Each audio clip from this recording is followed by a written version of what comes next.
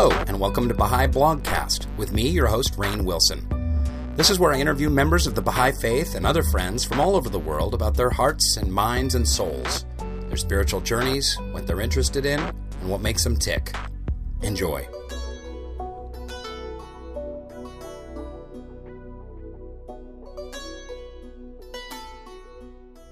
Hi there, it's Baha'i Blogcast, and it's me, your host, Rainn Wilson.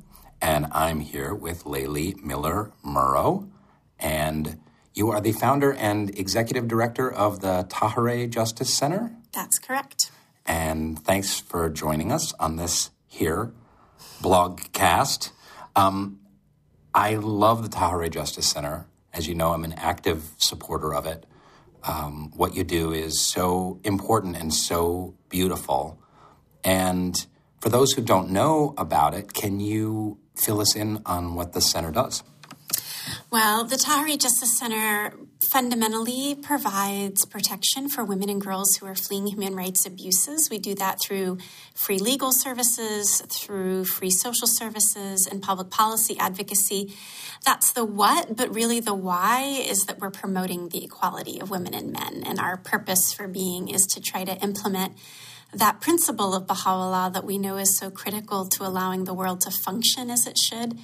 And really our job, we're kind of a small cog in that larger wheel of trying to promote equality, because our role is simply to support the courage of the women and girls who've already decided to reject violence and give them that free legal representation, perhaps the emergency housing they need, the psychological services, so that they can do what they already know they want to do, what they already need to do, be free from violence, and really change their families, their cultures, their communities, and by doing that, establish the equality of women and men.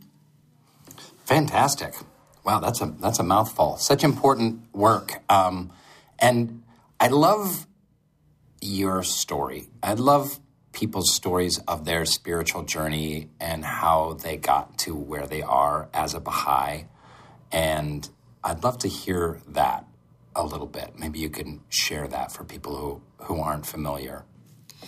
Well, I mean, I think it might sound weird to go back to high school days, but I think, for many of us, we're engaged in an authentically confusing search to figure out what our purpose in life is, and it usually starts around those years. And for me, it was no different, and I knew that I wanted to do something impactful in the area of human rights, but I had no idea what that might mean or what that might look like or what kinds of qualifications were required.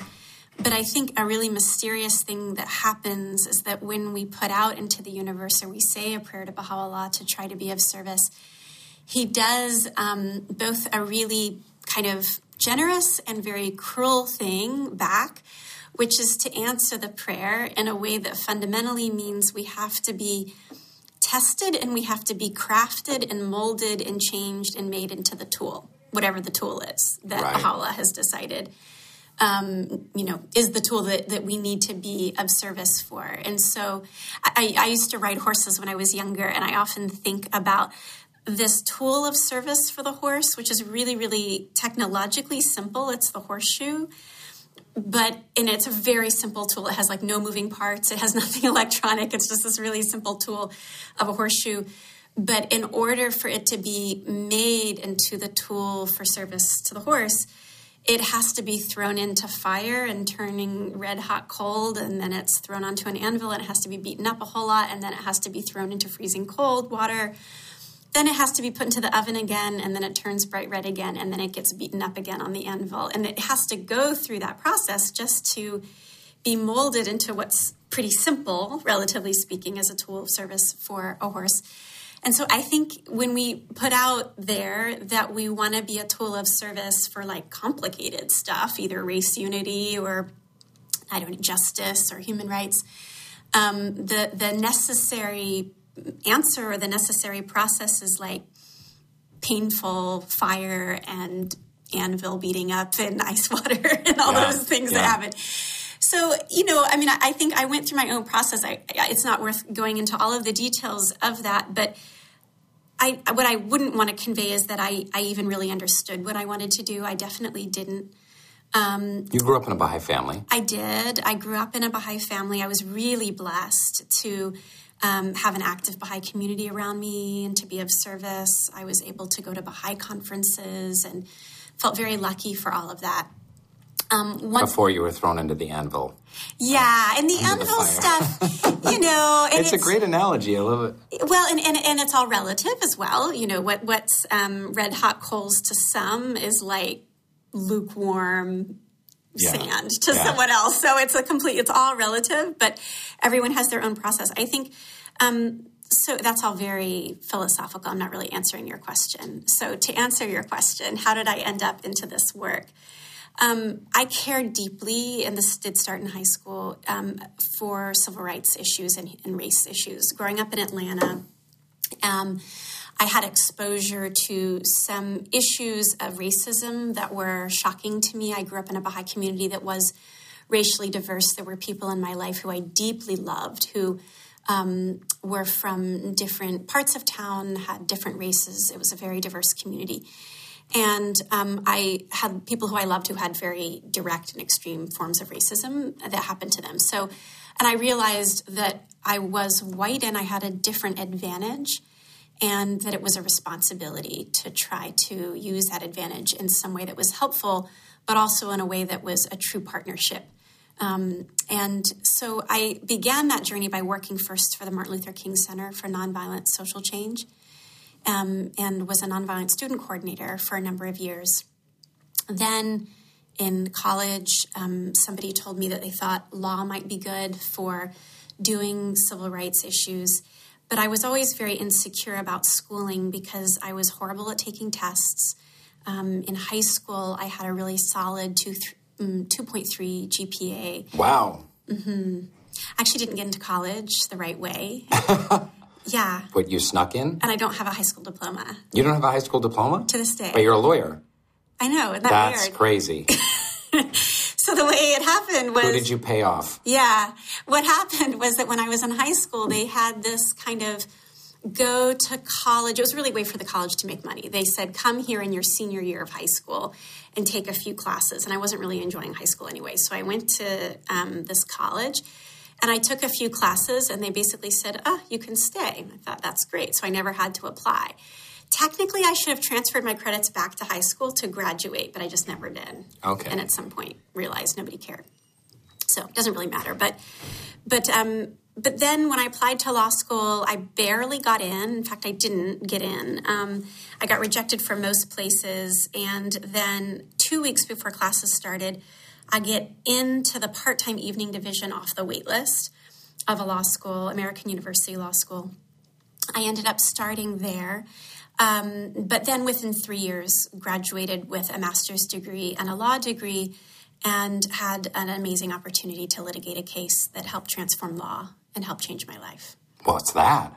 Great setup. So that case was when I was in law school, having had another moment of the realization of my own inadequacy for most things I wanted to do. I thought I wanted to be a human rights lawyer, but I realized really quickly that the people who actually had those titles went to Ivy League schools and spoke a few languages. I spoke no other languages. And you speak English very well. Well, thanks. So that's my only accomplishment. And but I wasn't going to be that. I wasn't going to be able to do that. But I talked to somebody who said, really human rights law is about taking an area of the law, being good at it, and then applying it to a human rights context. So being a family lawyer, for example, and then just using it to help domestic violence victims. Yeah, that makes sense. Being a copyright intellectual property lawyer, and using it to help indigenous communities in Brazil against pharmaceutical companies. Being a property real estate lawyer and using it as general counsel for a Native American Indian community.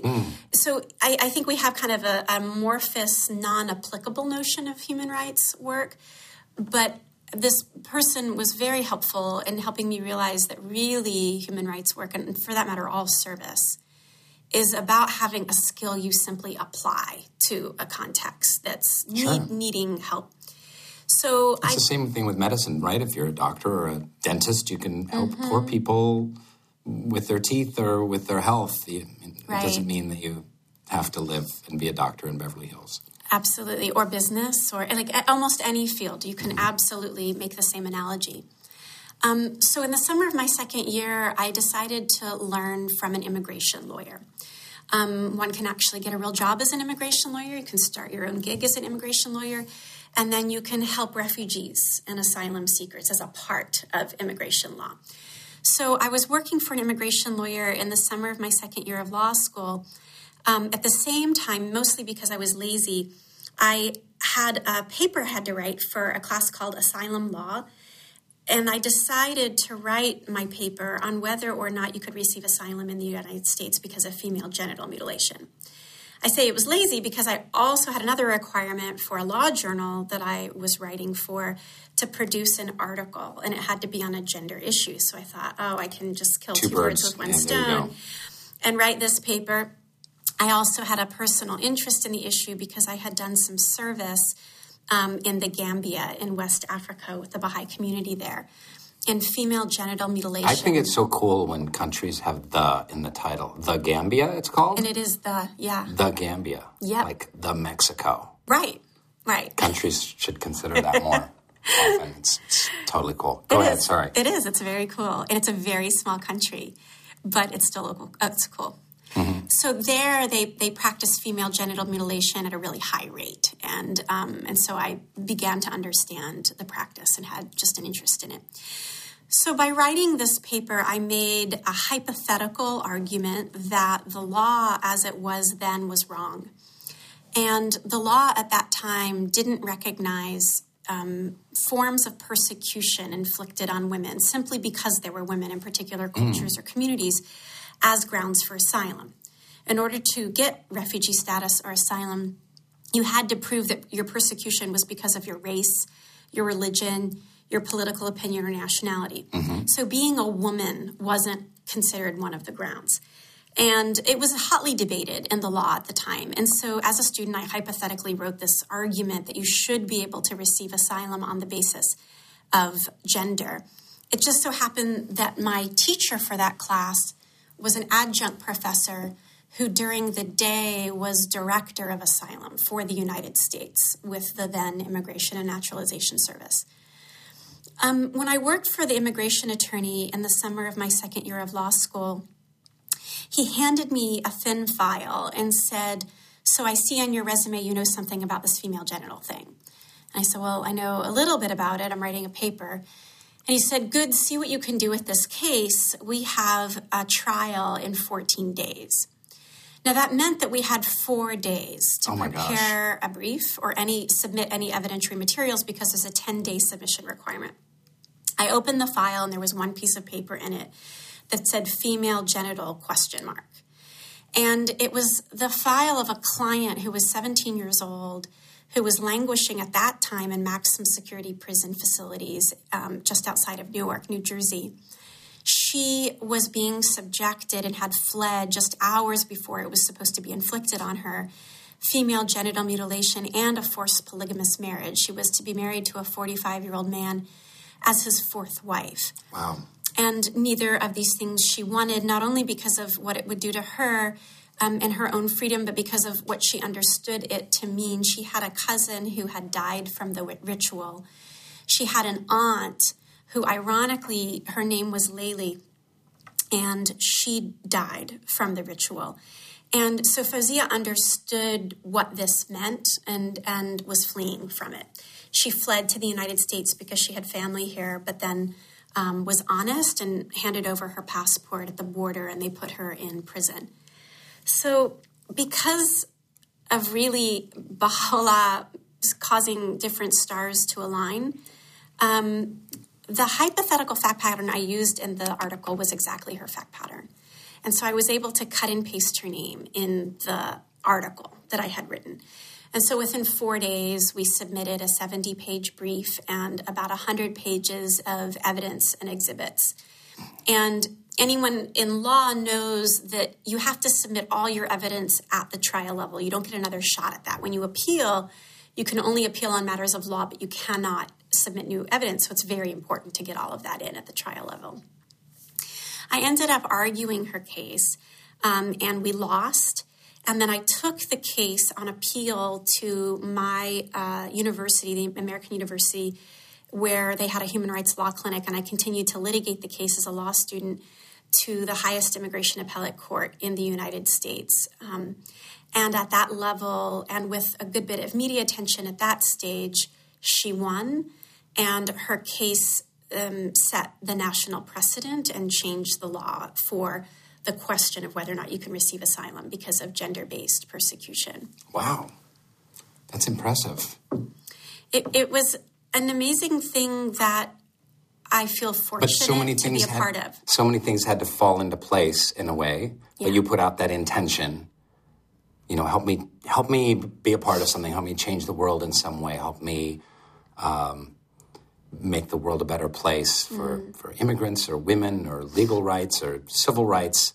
And then all of a sudden it's like a trail of breadcrumbs kind of got put before you. Like here's a case and the right professor and the right time. Right. It's amazing how that works sometimes when you go back and look at your life and you realize, all of these things needed to align in order for me to get to this point. Absolutely. And I think it's also humbling to know that so little of what service we're able to give has anything to do with our actual qualifications to do it.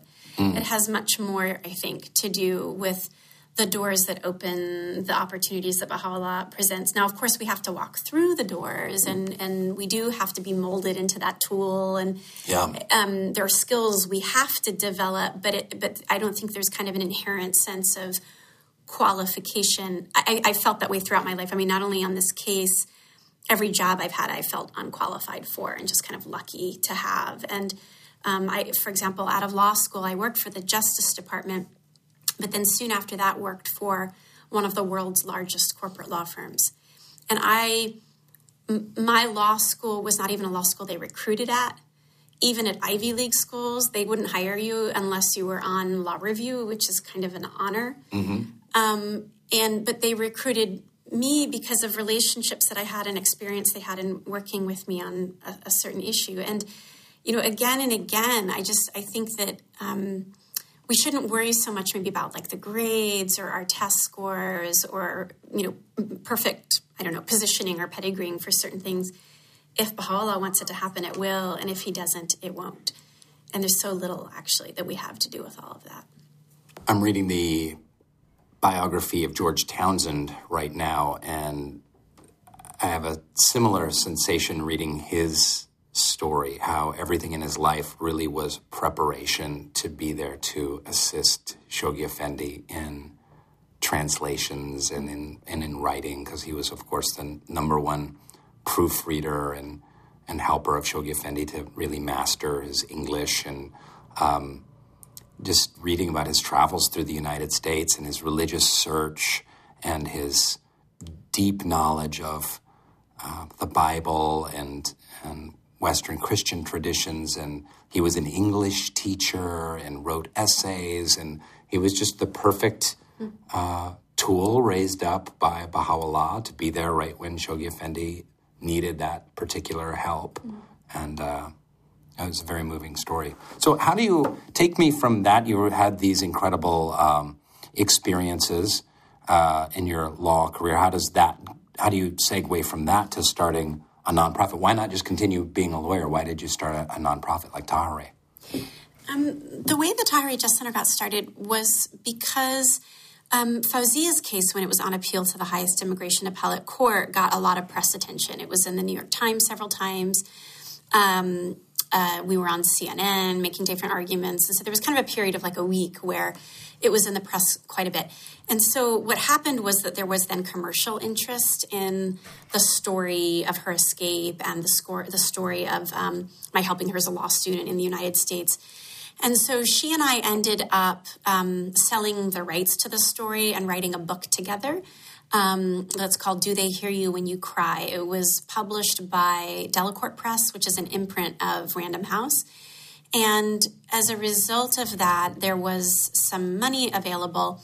And I decided to use all of that money to start the Tahirih Justice Center, because the other thing that happened when there was a lot of press in the case was that I was getting a lot of phone calls from women and girls who needed help.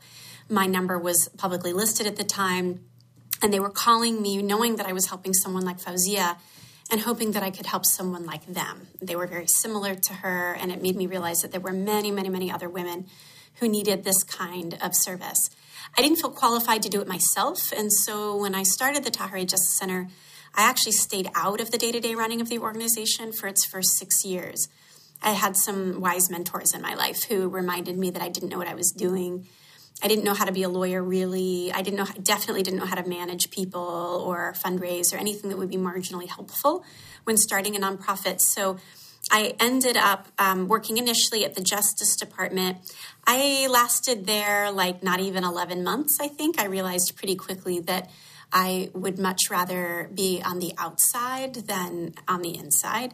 I was a better advocate, I think, from the outside. And that's when I went to a corporate law firm, and that surprised me. I had never I was not interested in working for a corporate law firm. I never thought that was something that I would do. But I met some people who I really respected and admired. I really admired their humanity, their spirituality, their commitment to service.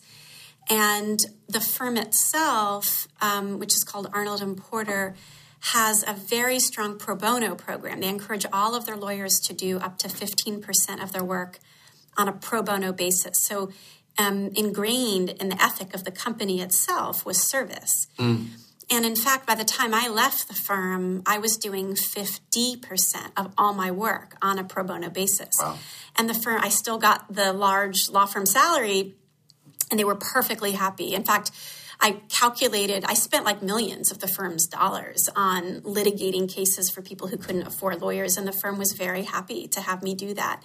And so that was a side of charity and goodness that from my previous and position, lawyers get such a bad rap. Right. You know, and companies and firms get such a bad rap, and some of them do have a culture of giving and service built in. It's possible to have a kind of spiritually advanced exactly. I had a prejudice that makes money. Yeah, I definitely had a prejudice, and I think when one tries to do good, it's easy to almost believe that you're better than others who aren't doing good full time, and it's not accurate, and it is itself a prejudice, you know. And I think that the law firm experience really helped humble me around just the humanity and the incredible goodness of so many people who were there, and their real willingness to use those resources. And there's nothing, of course, in the faith we know that resources are needed. They're needed for the faith. They're not inherently evil. We have to make sure that they don't get in the way of our soul,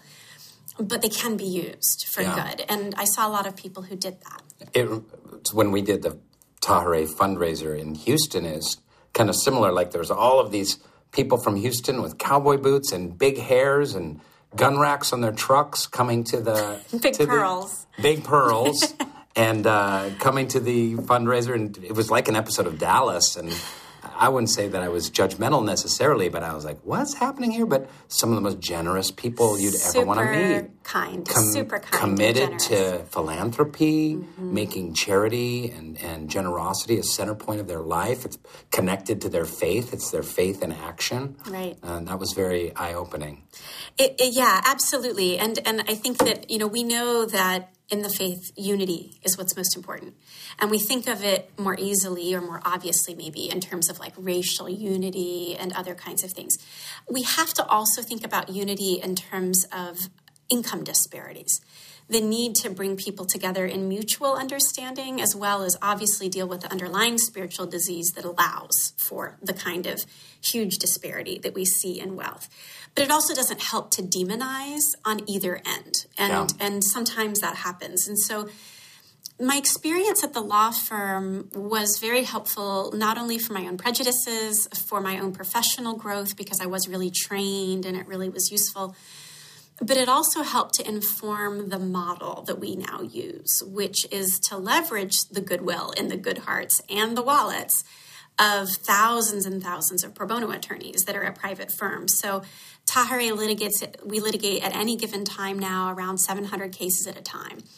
And we have only 60 staff. But the way we're able to do that much work is by partnering with volunteer attorneys who come from these same corporate law firms and big companies who very willingly donate their time and their money. They pay for witnesses, they pay for translators, they pay for travel. They do things we wouldn't be able to afford to do. And they allow us to really multiply our capacity and do way more. So it has been important to how we do our work, in addition to my own personal journey. You named this nonprofit that you founded Tahirih, after Tahirih, of course. And you say right on the website, this is a Baha'i-inspired nonprofit, a Baha'i-inspired charity. I've been to Tahirih fundraisers and gatherings. You say prayers, Baha'i prayers, before the meetings. You talk about your spirituality and the Baha'i inspiration behind the work that you do. What's that about? That's really brave and really difficult to do. Myself being in the nonprofit sector, it's a very scary thing to kind of put your faith out in front, especially a faith that hardly anyone's ever heard of. So talk me through that thinking, that experience. Did you ever think about calling it just called like the Women's Rights Center of America or something like that? Or how did you link it to the faith so directly? Yeah, never. No. I think we only have a few hours on this planet. Like our whole life is pretty short in the grand scheme of things. And I think for me, anyway, when I sat back and asked myself the question, what is worth my time? What do I want to spend time doing? I could have been working at the firm. I mean, I could have stayed at the firm. I could have worked for another nonprofit. If I was going to start an organization, which was needed, and then there was this opportunity to do it, it felt to me like the only thing worthy of my time as a Baha'i was to try to implement Baha'i principles. Anything else would be just to repeat what others are doing, and we know that what others are doing, while good and good intentioned, aren't fundamentally addressing the spiritual underlying issues, which are the ills of humanity, and only Baha'u'llah's message can do that. And so, not that I or any other Baha'i-inspired organization perfectly knows how to do that, but we're on a journey at least, and a journey with Baha'u'llah and trying to figure that out. And so, I don't know, I think that for me, naming it Tahirih was a way to honor her legacy and raise the profile of someone who the world should really know about, who far too few people don't know about. Why are we transparently Baha'i-inspired? For me, there are a few reasons. The lawyer in me cares about copyright implications, for example. I mean, I talk about the equality of women and men in the context of the two wings of a bird all the time. There's no more beautiful analogy and no more perfect way to talk about the equality of women and men than to talk about the quote from Abdu'l-Baha of humanity being made of two wings, one female and one male, and that both wings have to be equally strong to fly. I can't responsibly do that unless I give credit to who really said that. You know, I can't responsibly talk about consultation as a really important tool for unity, nonpartisanship as an important operating mechanism for the organization, unless I'm acknowledging where that's coming from. It wasn't a brilliant idea I had. It was a principle that I've simply adopted or tried to implement. And so I almost feel like there was kind of like an honesty or a copyright issue with not mentioning the fact that this is Baha'i-inspired. I mean, the other has to do with the fact that in the time of Abdu'l-Baha, and you were mentioning reading about George Townsend, I find very inspiring the early stories of Abdu'l-Baha, where the frequency and the regularity and the degree of sacrifice that he engaged in charitable work then became synonymous with the faith itself.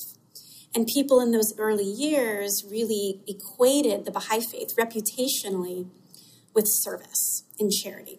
Yeah, I'm always very struck by that when you read about a day in the life of Abdu'l-Baha, and there's a number of books that'll take you into that, and in Haifa and in that area, in Akka. You're absolutely right. Like, he would get up in the morning, he'd pray and meditate, and he would write a bunch of Baha'i letters, and he'd spend most of the day doing charitable kinds of work. and getting people together and involving the governor in this discussion and seeing poor people and handing out food and, riding his horse off somewhere else and making sure that's something. And then he would see some Baha'is or some Baha'i visitors, and then at night write 100 more Baha'i letters. Mm-hmm. But you're right. I mean, just percentage of his time, it was serving the poor. And we as Baha'is are supposed to use him as our example.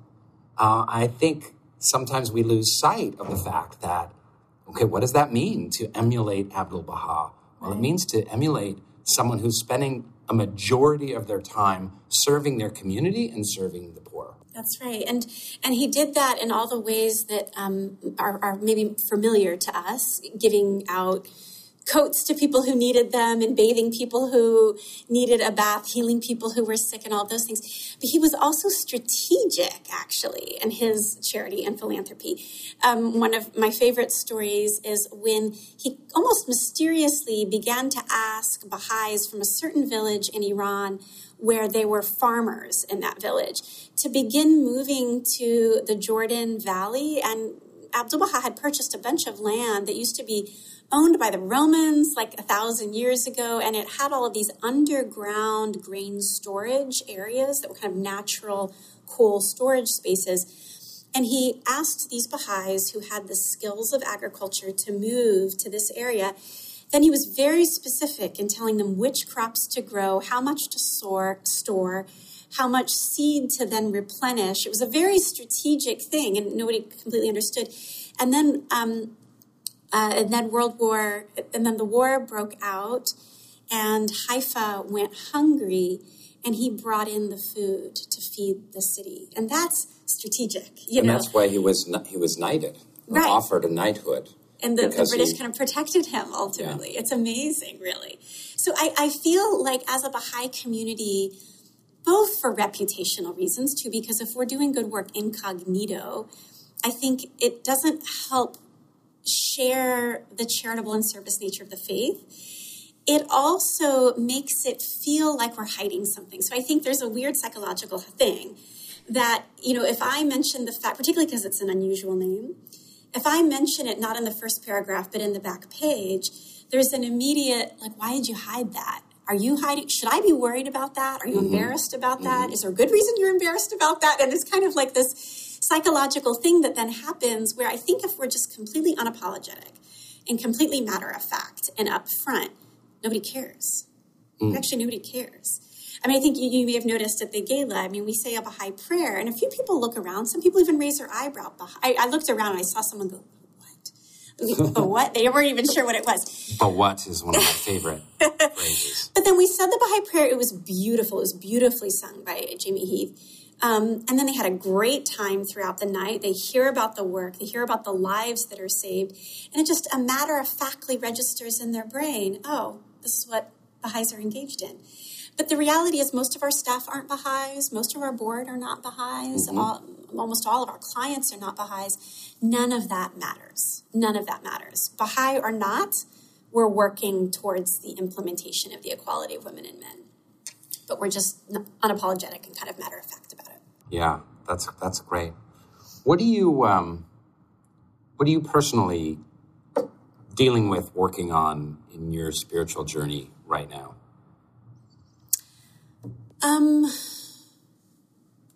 It's so cliche, but patience and detachment, I think, and I'm not sure I've not ever not worked on those issues, but I think that I do care a lot, and I was half an hour late for this podcast. I just want to tell the listeners. Oh, no, but that was actually totally But you were fine. so perfectly patient. Thank you. No, really, that wasn't a test for me. Believe me, I have. You got bigger ones than that. Oh, yeah, that was nothing at all. But I think that I am a little intense, and I have a control side to me, and I kind of like to move things along, and that can be a good quality. And it is also a source of my worst tests, because when things don't go my way, when Baha'u'llah has a completely different plan for it, when the people I'm working with have, completely different ideas, it just requires a lot of prayer and exhaling and understanding and trust. in the larger process and the larger plan, and knowing that it's going to be okay, even though it's a little confusing right now. But that's not new. That's not unique to me. I know that's no spiritual tests are face. new or unique to any person, you know. Yeah. Are you reading a Baha'i book right now? Or is there some quote that you're looking at, dealing with, referring to in your life? You know, a quote I just posted on my Facebook it's a quote from Abdul Baha that basically says that it isn't, I'm going to mess it up verbatim, but kind of, isn't it an amazing thing that I love you so much, yet I am happy that you're going through sorrows and tests. And that dichotomy... That's the horseshoe thing again. It is, and it's seeing the end in the beginning and trusting the process and welcoming tests, like not only tolerating them and holding your breath during the test, but in fact bringing it on and charging it and seeing it as a blessing and as a bounty and as a source of joy rather than sorrow. I'm not there yet. Yeah, I'm not either. But I like the quote. I always get really scared when I pick up the prayer book that I'm going to accidentally say one of those prayers that's asking for tests. It's like, Actually, that whole section confuses me. Yeah. I thought it was a mistake because there's already a section called tests, and then there's a section called assistance with tests. And I never understood. And then at some point I realized, oh, wait, that other section must mean you're actually praying for tests. Yeah. And then the other section is you're hoping to be freed from them, maybe. How about this? I'm going to pray for more tests for you. Thank you. Boom. Thank you. Back at you. So what is your work for Tahirih like these days? How long have you been with the organization? When did you found it? It started in 1997, so we're in our 19th year. We're headed into our 20th year right now. Fantastic. And what is the work that you do? So I'm the executive director of the organization, which fundamentally means my job is to allow other people to do their job. And so it's maybe less interesting than a lot of people think. I love my job, but I'm not the human rights lawyer. I'm not the frontline person who gets to litigate cases like Fauzia's every day. Really, my daily job is to manage people, and there are good days and bad days in that. And also my job is to raise the money that's needed in order for the organization to do what it does. Our budget is about $5 million every year. I've got to raise about $5 million.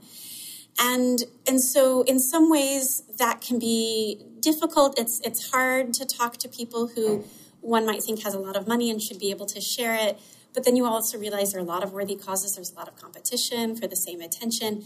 And it can be a little hard because you hear no more than you hear yes. And but I do find spiritual purpose even in that side of my job. And I was particularly inspired by a hidden word that says, "O children of dust, tell the rich of the midnight sighing of the poor, lest heedlessness lead them into the path of destruction and deprive them of the tree of wealth. To give and to be generous are attributes of mine. Well is it with him that adorneth himself with my virtues." I love one of the aspects of that quote that I really love, and just hearing it again is, lest heedlessness lead them, the rich people, into the path of destruction and deprive them of the tree of wealth. So there's two wealth. You're talking about this midnight sighing of the poor. You're telling the rich about the poor so that they're not deprived of wealth, of real wealth, of the true wealth, which is spiritual wealth. So there's a nice little circuitous path, even just in that first sentence. Absolutely. And I also think another amazing thing about this quote is it's not only telling rich about the midnight sighing of the poor for the purpose of empathy or sympathy, but the very next sentence is to give and to be generous are attributes of mine. And so it's very clear that it is incumbent on all of us, and I say us because I make way more money than the vast majority of other people in the world. I make far less money than a lot of other people. It's all relative, but all of us are to be generous and should be in a place of giving, and it's fundamentally a privilege and an honor and a spiritual gift to be able to be given the opportunity to do that. And so much of my job is that. That's how I, in my recent work in the nonprofit sector, with Mona Foundation and with Lee Day that I've founded with my wife, I feel that way. A lot of people have a hard time asking for money, but you're giving someone an opportunity to be generous by saying, hey, it would be really great if you donated $1,000 to us, and here's what that $1,000 will do, and here's how we can put it to great use. Mm-hmm. You're giving them an opportunity to give. And you're giving them an opportunity to be happy. So that's the tree of wealth. That's right. So not only from a spiritual perspective, but also from a statistical perspective. So there was an article, actually a whole book that was written recently on happiness. And they found statistically that people who are engaged in service and people who gave charitably, and they actually measured it by dollars given as a proportion of their wealth, people who gave more generously were on average much more happy. And so it's not a trite concept, this idea of giving and being of service, and that leads to happiness, it leads to spiritual well-being. Obviously, it also helps people who really need it. I'm struck by the work that you do in the recent letters from the Universal House of Justice. They always talk about, in various ways, this engaging in a dialogue with the outside world, with like-minded causes. And I love that you're doing that with Tahirih, that Tahirih really is a tool to engage in that dialogue. You're engaging with the justice community, with the civil rights community, with the women's rights community on a spiritual level, offering a Baha'i perspective. That's right. Tahirih right now is the largest nonprofit in the United States that helps exclusively immigrant women and girls. And we're a pretty important player, not only in the direct legal services community, but also in the public policy advocacy community. Our public policy professionals on staff are regularly at the White House. They're regularly in Congress. They're regularly in different spheres of dialogue and decision-making. And there's so many critical moments and critical opportunities to lend a very unique perspective to solving the ills of humanity, not just one person at a time, but on a structural level. So you've taken some Baha'i ideals, founded an organization that is on the front lines, both, in the legal and justice communities and in the nonprofit sector, in kind of actualizing Baha'u'llah's teachings and promoting that social discourse. Yes, but we still don't really know what we're doing. So you guys know what you're doing. No. It's a journey. It's a journey. And really from the perspective of sophistication and maturity, I think in the Baha'i community and the Tahirih Justice Center is simply a part of that process. We're a step on that ladder. We're really at the beginning stages as a Baha'i community in trying to figure out the complexity and the systematic way to implement principles of Baha'u'llah in society. So yes, we're part of that, and we're a part of that journey. We haven't figured it out, but we're on our way along with the whole You've Baha'i had community. 20 years. You haven't gotten it figured out? Yeah, I know. It's taken a long time. It's time to close up shop. Yeah, sorry. How can listeners get involved with Tahirih? Well, our website is www.tahirih.org. We spell Tahirih the way it's spelled in the Dawnbreakers. I know it's spelled different ways at different places.